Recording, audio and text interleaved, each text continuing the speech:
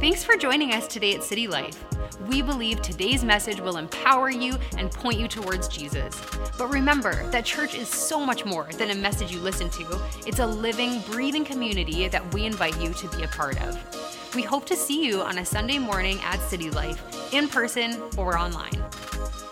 We do a Heart for the House series every year because we believe that we need to be reminded as a church that this is God's plan for humanity, is His church, and that we need to grow a heart for His house. And He wants that for us. He is the greatest of all time. I didn't know what GOAT meant, but my husband, who's a sports enthusiast, is like, the greatest of all time. Okay, like Michael Jordan, the greatest of all time. Okay, Jesus is the greatest of all time. That's what I know. Yes, better than anyone else on this planet is Jesus. And what's cool is that the greatest of all time is the head of us. He is the head of His body, which is the church, and we are the church. So we are part of the greatest of all time, which is so awesome. And obviously we can see that in this world we live in, that there's a very real enemy that God has still given authority for a time on this planet. And he's wreaking some havoc and causing division.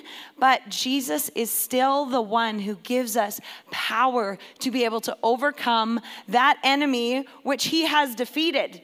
So that is encouraging. We can have hope and joy in all circumstances because of what He has done.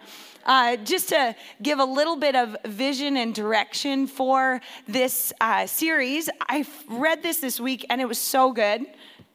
So I'm going to share it with you.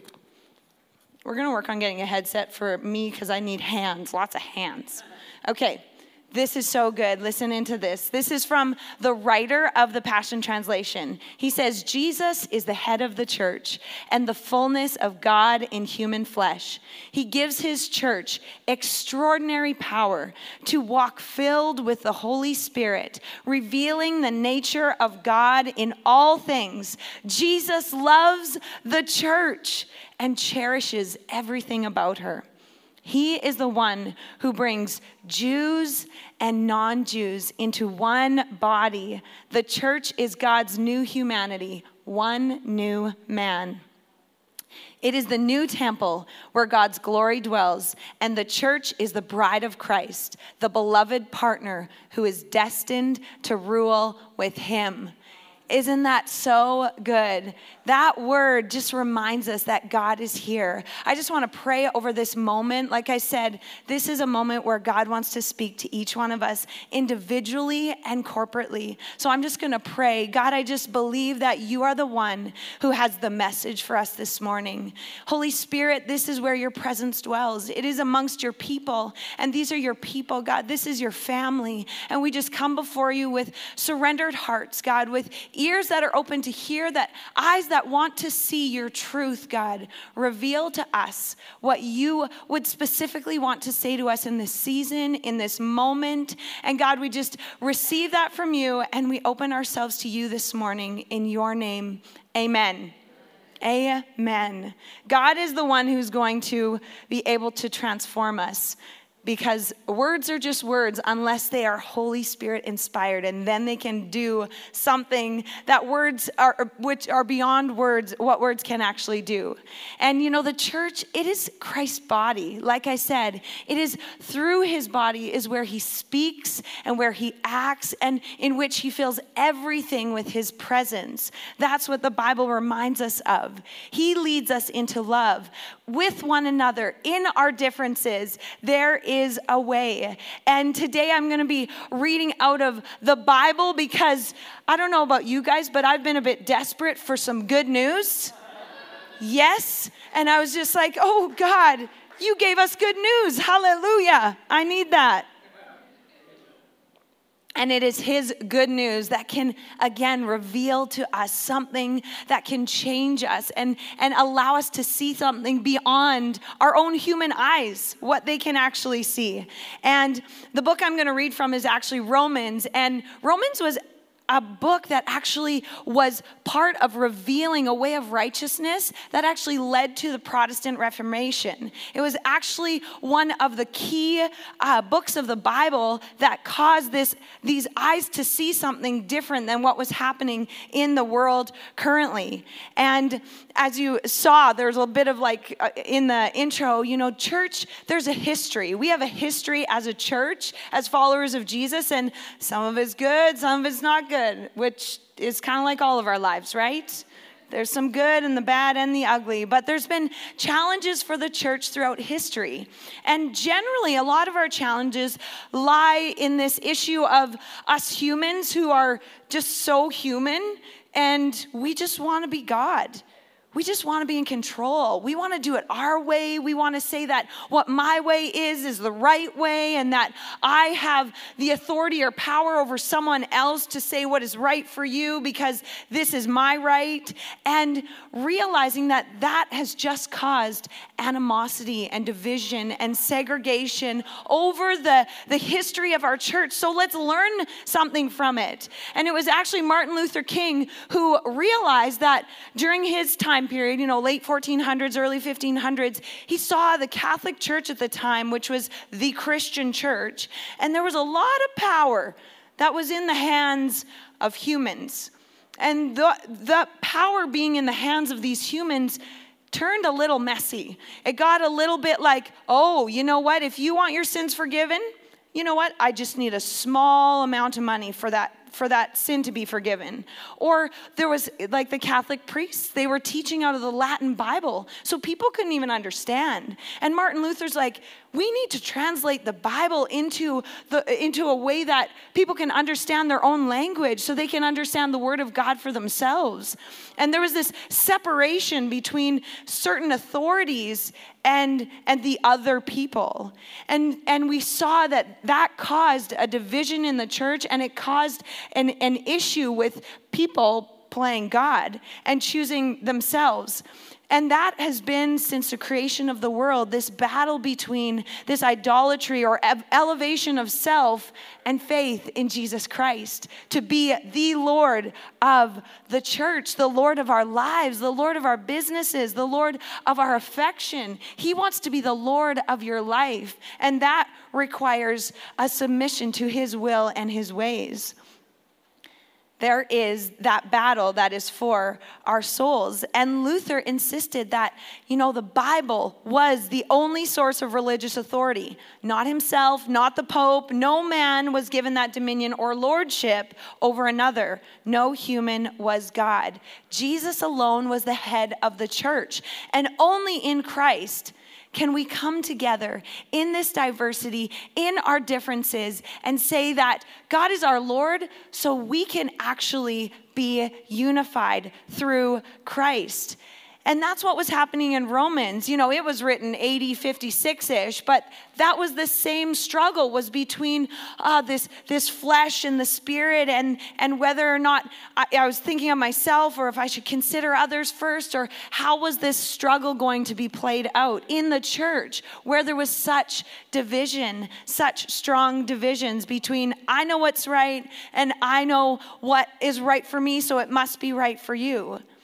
Even Thursday night was so great, and every first and third Thursday of the month, we're doing grow nights, and we're learning of how to just strengthen and deepen our roots as they go down in the ways of Jesus. And the idea is to come together and be able to just learn some of these things, how to read the Bible, how to pray, and how to come together under one head and trust that God is working in and through not just my life, but your life and my other brother and my other sister's life, because we are part of this body.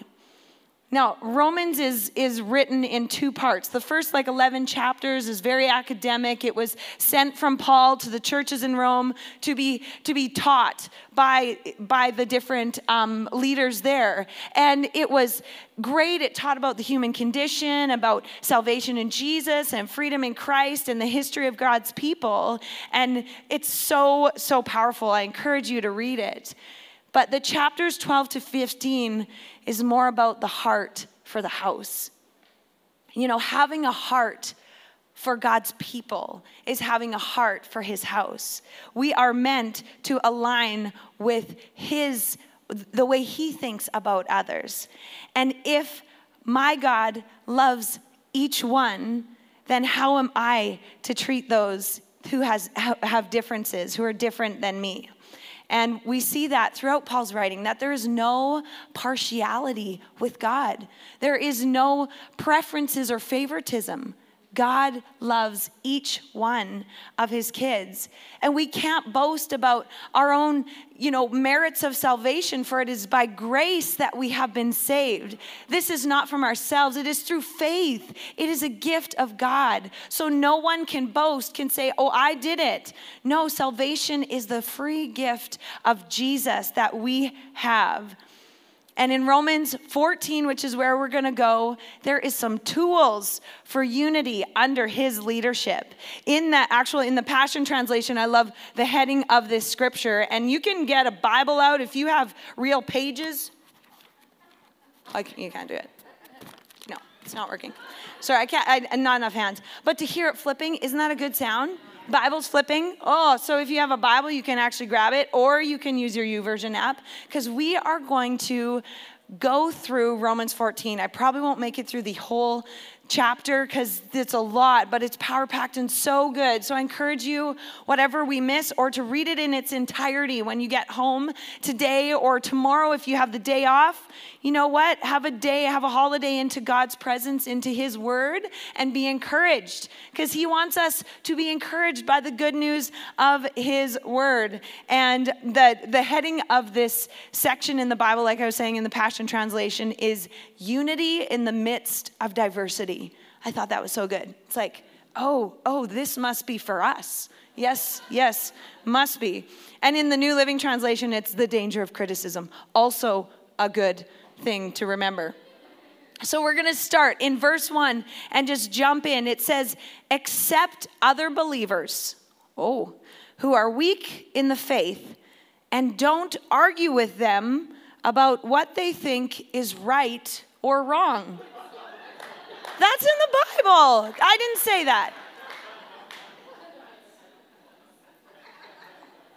Can you see why the Holy Spirit led me here?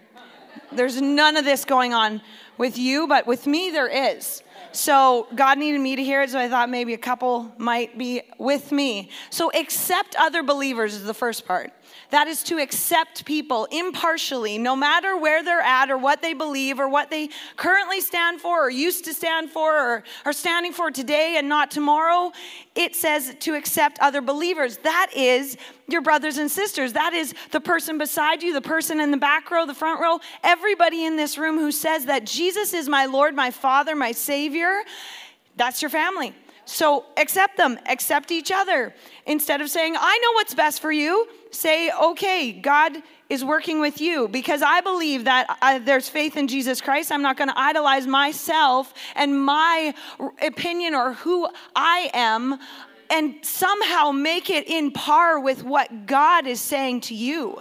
I don't know. And it says, who are weak in the faith? So that's the lowest common denominator. Wherever you're at in your faith, I accept you. I accept you because you're my brother or sister in Christ. Don't argue with them about what they think is right or wrong. Well, I like being right, and I want to tell you why I'm right. Said everyone everywhere right now, I am right. But it says, do not argue about these things. Okay, so why? Titus 3, Paul also says, do not get involved in foolish controversies, arguments, and quarrels about the law, because these are unprofitable and useless. These are divisive. So does that mean you just never say anything? No, I don't think so. But have you ever tried to argue with someone about something that it's like they have no context, belief in, idea about? Is it really going to help? No, it's like vitamin D. You need it daily, every day. You need it for immunity and energy. You should be taking it daily. Why aren't you taking it daily? You should be taking it. It's like, I don't want to be around that person. it's not going to get us any further to a place of agreement or of being able to do life together in our differences if we are just yelling in each other's faces and arguing about it. We have to sometimes graciously decide that, well, you know what? I believe something that is different than what you believe. It's unity versus uniformity. We aren't all meant to look and do the same thing, like JD said, and I'm getting there, but it is a matter of conscience. You know, what is the Holy Spirit calling you to do right now in this season? But remember, what is the Holy Spirit? So you still have to be attuned to the Holy Spirit, not to the fear of maybe what you're hearing or listening to, a narrative that is actually destructive, but what is the Holy Spirit leading you to in this season? And can we come together? It's this idea of open-handed versus closed-handed issues.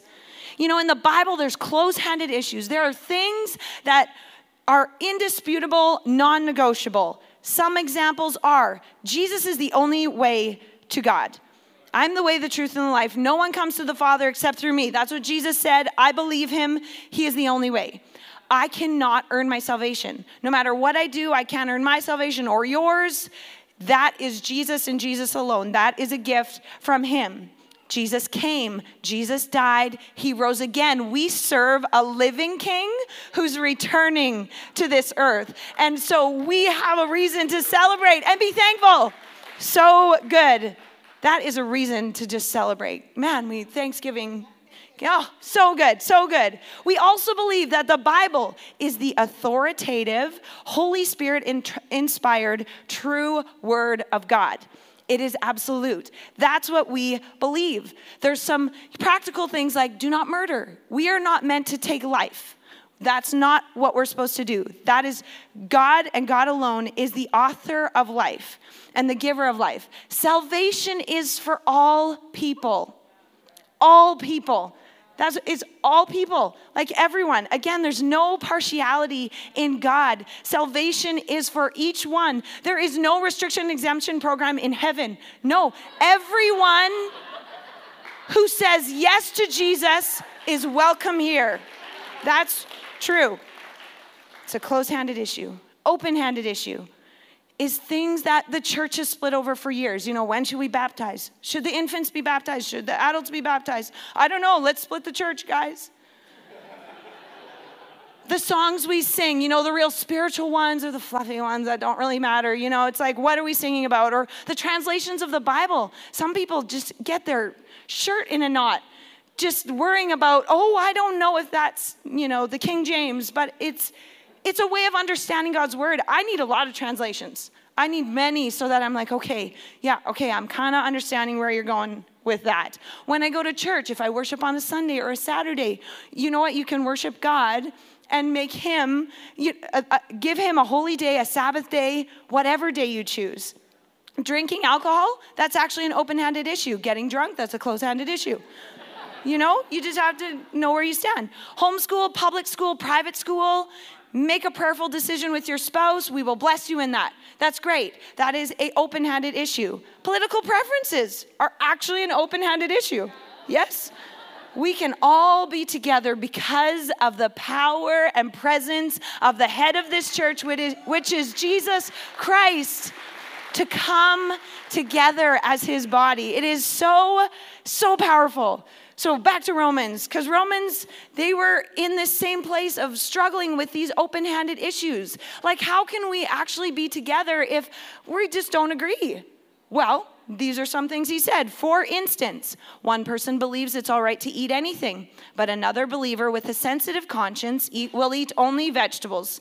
You know, I'm kind of sorry for them, but those who feel free to eat anything must not look down, I'm just kidding, on those who don't. And those who don't eat certain foods must not condemn those who do, for God has accepted them. Can you imagine? He would accept the vegetarians and the vegans and the paleos and the ketotarians. He accepts us all and says, now you got to get around the same table. How are we going to do that? I don't know. Well, have you ever had, I know our family has you ever had a vegetarian over for Thanksgiving dinner? Yeah. And when you're planning and preparing, you're considering, okay, what are they going to eat? Yeah, oh yeah, right, there's lots of things. Yeah, there's lots of things. And you don't have the vegetarians or the vegans show up to your turkey dinner and say, I'm serving turkey and bacon and roast beef and ham and meatballs, and you just got to get over it. It's good protein. Eat the meat. The vegetarian is saying, okay, well, I'm not welcome here. We don't do that to a guest. We don't do that to our family. We say, come on in. Let's enjoy this feast. You know, Candace is bringing the roasted Brussels sprouts, and Melissa's got the broccoli salad, and I'm bringing buns today, and we're going to have turkey and stuffing and candied sweet potatoes. Oh, so good. And there's something for everyone. And we sit around that table as a family, and we say that, you know what? We're going to grow together. I want to hear your stories. I want to hear your life. I want to grow in relationship and connection to you, although I don't agree with some of your choices. And that is what we're called to do.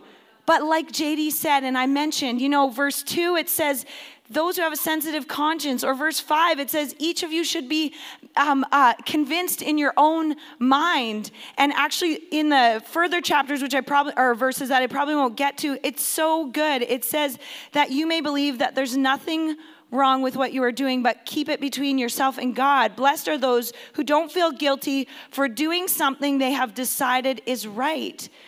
But if you have doubts about whether or not you should eat something, you are sinning if you go ahead and do it, for you are not following your convictions.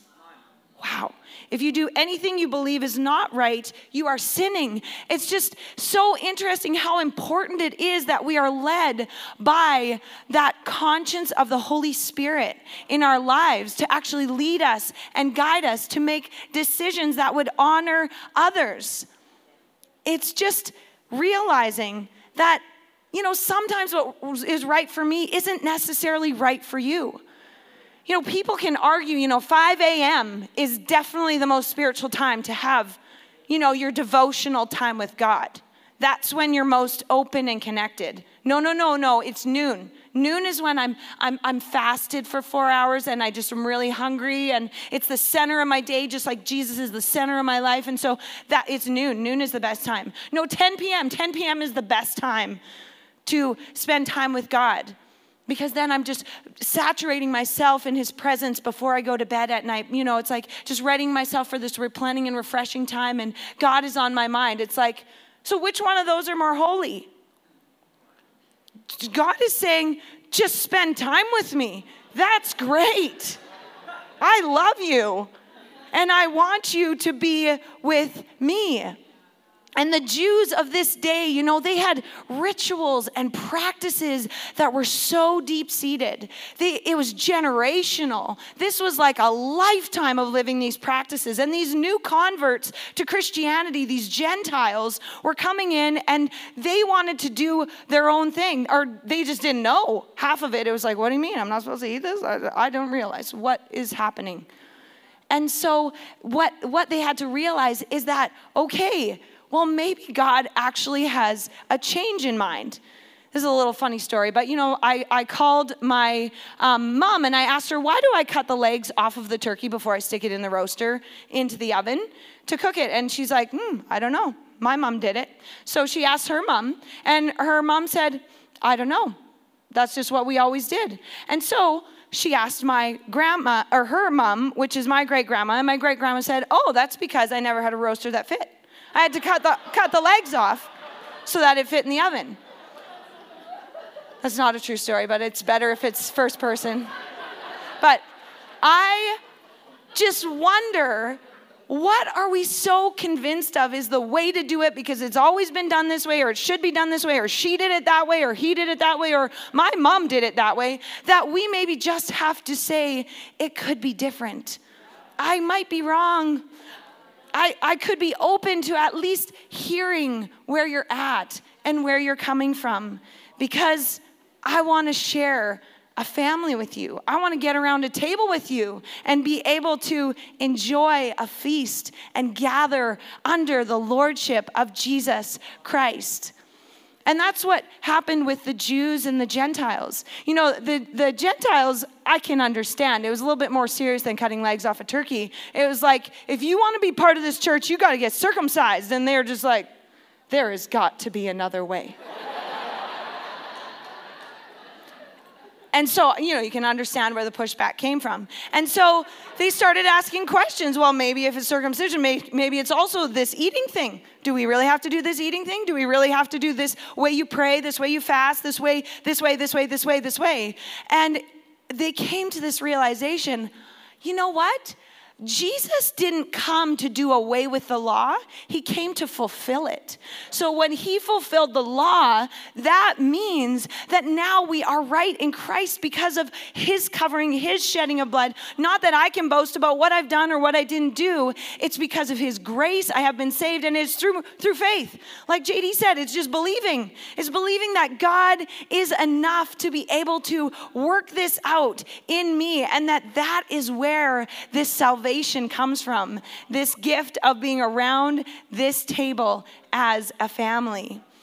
And you know, in this church, we gather around the same mission. You know, we want to become like Jesus. We want to be with Jesus, and we want to carry on the mission of Jesus. And the way we do that is through our diversity. Unity in the midst of diversity. It is togetherness that is bringing about change on the planet. You know, that's the only way that the church is going to be around for another 1,000 years.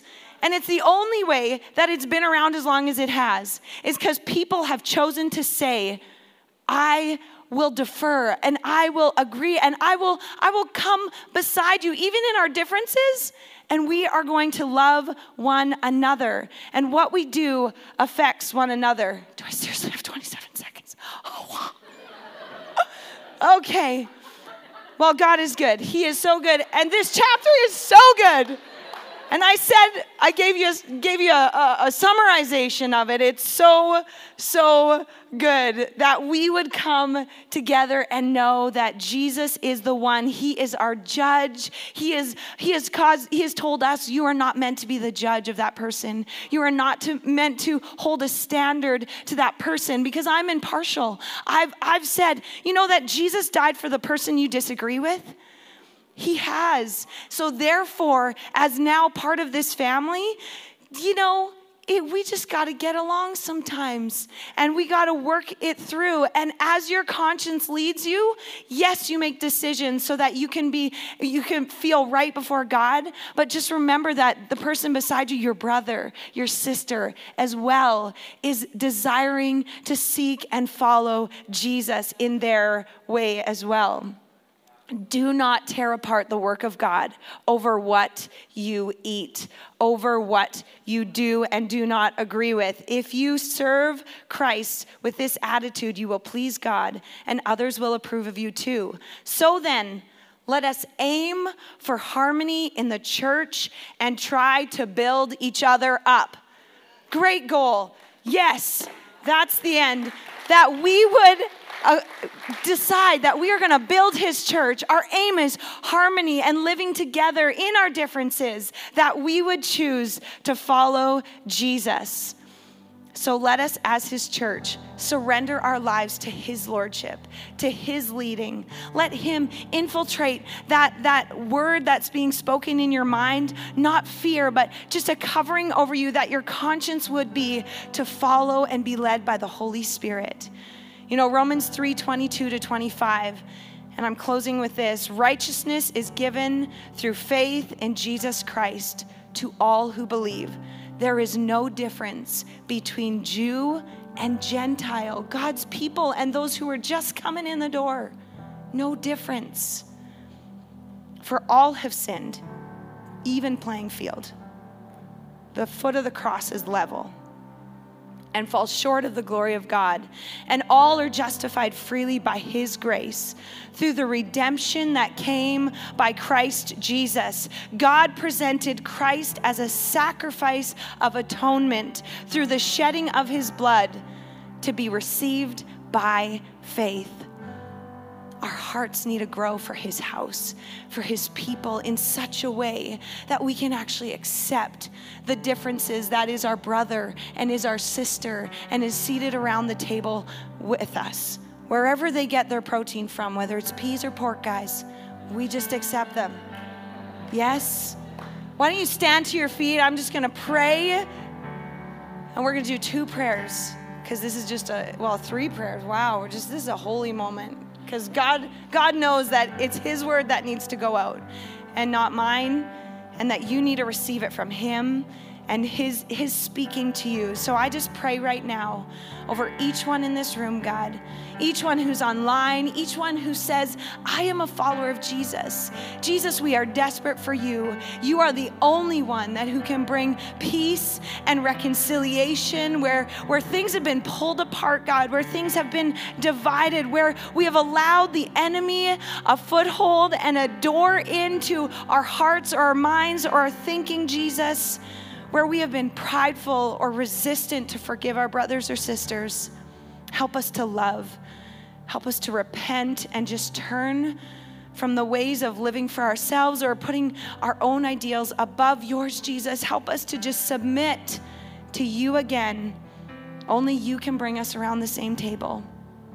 Only you can help us to love one another. We receive the power of your Holy Spirit again to give us that strength we need to do so. Amen. Amen. I hope you receive that. And I am your sister, just trying to do the same thing. And we're going to say one final prayer together this morning. And there is a battle for your soul. There's a battle going on that says, no, I want her. No, I want him. And Jesus says, no, she's mine. He's mine. And Jesus says, just say, I'm your Lord. Just believe me, just follow me. And we'll do this together. And your brothers and sisters will help you out. That's what we do as a family. So we're just gonna pray this prayer together. You can repeat these words after me. Jesus, thank you for giving me life. I have wanted to live my own way, in my own strength. But today, I want you to be Lord of my life. I want to believe that you have defeated the enemy that wants my soul. I trust you completely. I give you my life for your glory. Amen. We hope today's message encouraged you. If you want to take your next step in saying yes to Jesus, you can always contact us at cty.lc/nextstep or fill out the next step section on the City Life app. It's an honor to play a small part in what God is doing in your life. We look forward to connecting with you soon.